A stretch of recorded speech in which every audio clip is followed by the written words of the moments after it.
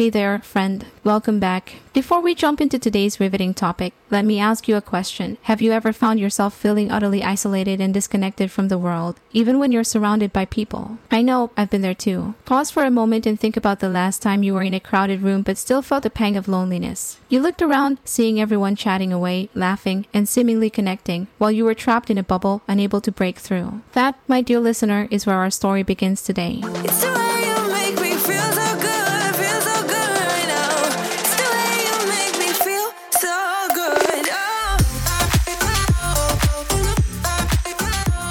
I want to urge you to hang on and listen closely because what we're about to explore together could change the way you perceive and manage your daily life. And hey, if you find value in today's episode, don't forget to hit that subscribe button and share the podcast with friends. Your support means the world to us, and we want to keep this community growing. Alright, so let's dive in, shall we? Welcome to Self-Care and Hustle Podcast, where your journey to becoming your best version begins. If you're ready to live your best life and find your inner peace, you've come to the right place, giving you insights on all life tips and purpose-driven actions to move you from where you are now to where you want to go. You can do this. This is me, Nestle Poliente, your host. Are you ready? Now, let's dive in.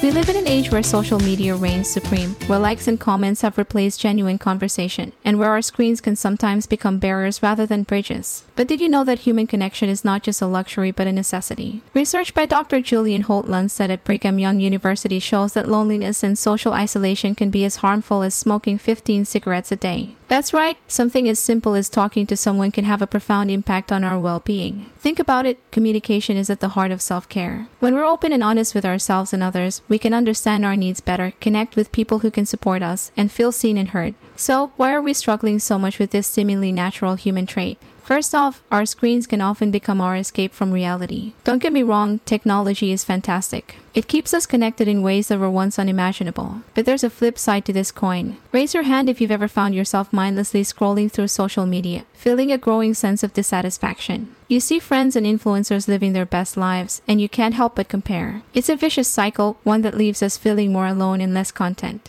Being open and vulnerable with others can be downright terrifying. We build walls to protect ourselves, but those walls also keep others out. Ever been afraid to share your feelings with a friend, spouse, or even yourself? I know I have. And that fear keeps us from forming deep, meaningful connections that nourish our souls. Ever found yourself in an argument where both parties are talking but no one's listening? Miscommunication happens when we don't take the time to understand the other person's point of view. I'm reminded of a time when I had a disagreement with my partner. We were both so entrenched in our positions that we didn't hear what the other was trying to say. It was only when we took a step back, breathed, and truly listened that we found common ground. Mindful communication isn't just about talking, it's about listening with empathy and intention. It's about being present in the conversation and making an effort to understand the other person's perspective. This approach can turn a simple conversation into a deep connection. Research from the University of Miami showed that practicing mindfulness in communication improved relationships, reduced stress, and increased overall well-being. Emotional intelligence, or EQ, is the ability to recognize, understand, and manage our emotions and the emotions of others. Daniel Goleman, the author of Emotional Intelligence,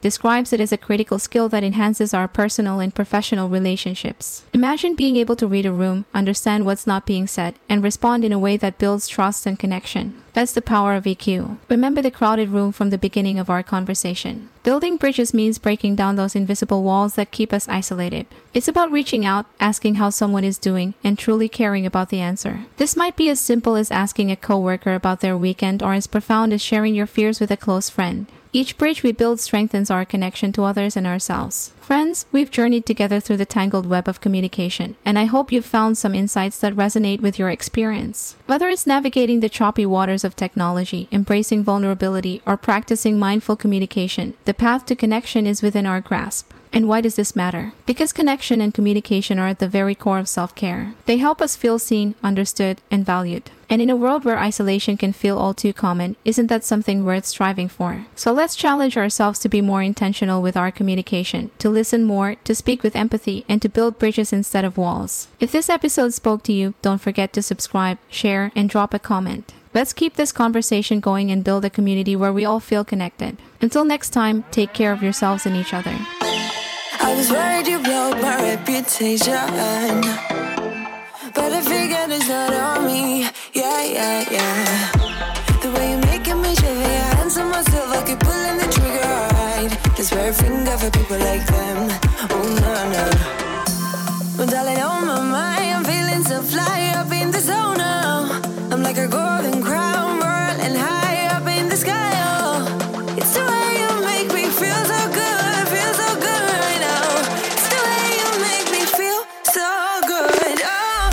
Thanks for listening to this episode. I hope you enjoyed our deep dive into all the tips you can use to becoming your best self. To catch all the latest from me, follow me on Instagram and support me by considering buying me a coffee. Link is in the description. And make sure to chill out, listen to your favorite music, and drink your water. See you in my next episode.